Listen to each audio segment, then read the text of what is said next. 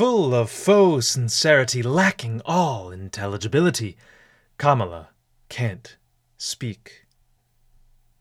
A political poem.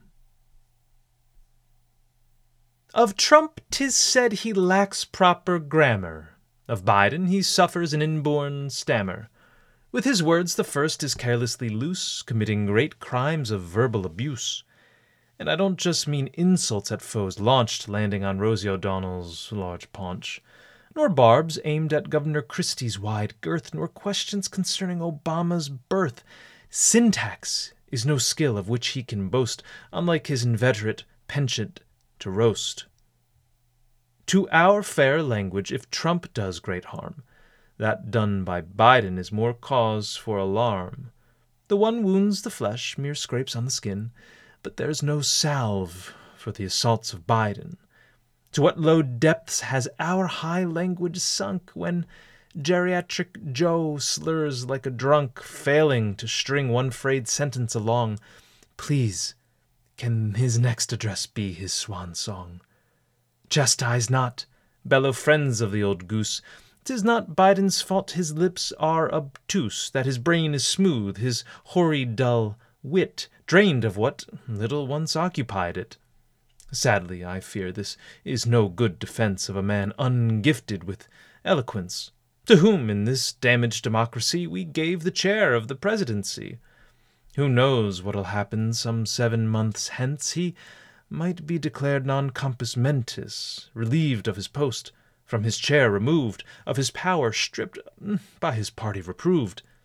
And then, as our Constitution avers, on the Vice President the power confers. Like a springbok poked, a roused impala, up will leap an excited Kamala. But dampen your hopes, for soon you shall see she too lacks intelligibility. Each time that she speaks it sounds like her first, like a flightless fledgling pushed from its perch. On oratory's wings she attempts to fly, her pinions ablaze as she gilds the sky. But down she falls, like Daedalus' son, by ambition's hot flame quickly undone. Under the weight of pretend gravity she talks to us with faux sincerity, inflating her lines with meaningless cant, empty of reason, of eloquence scant.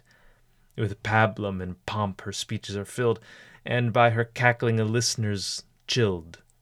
A laugh shriller than the squawk of a crow, and yet we're told she's a black Cicero. By whom? Those who deliberately sully the spotless name of Rome's lustrous Tully. One can't but cringe when he hears her guffaws, and withhold from her his liberal applause, having now become painfully aware that her intellectual forest is bare. It's at this point he begins to wonder how we've a woman so prone to blunder, so void of reason, unpossessed of thought, that each word's value is equal to naught. The answer? Draped in the right genitalia and skin, the clothes by which our leaders are chosen. In swarthy brown clad, a tan radiant hue, and yes, what's more, her X chromosomes are 2, fine features no doubt in modernity, when we've made an idol of diversity. But what of her talent to communicate? To flesh and fair sex this skill's second rate. A surface pleasing to progressive eyes is merit's concealment and talent's disguise. Preference for the shade of a favored race is what an unwell nation will embrace. And thus we suffer Miss Harris's blabber from intersectionality's ladder, indeed from its height, its uppermost rung, the tallest peak from which nonsense is sung. Between Trump, Biden, and brainless Miss Harris, we've quite enough tongues by which to embarrass a country asking for nothing so great as one leader who can communicate. As I start, so I end, with irreverence. To English, Trump shows bestial indifference. From Biden the language has taken its leave. As for Kamala, youngest of the three, her tongue most resembles dumb infancy. At last, it seems I've exhausted myself, emptied the contents of poetry's shelf. This I will say, and not a word further. Let not our gentle language be murdered. Thank you for listening to this political poem.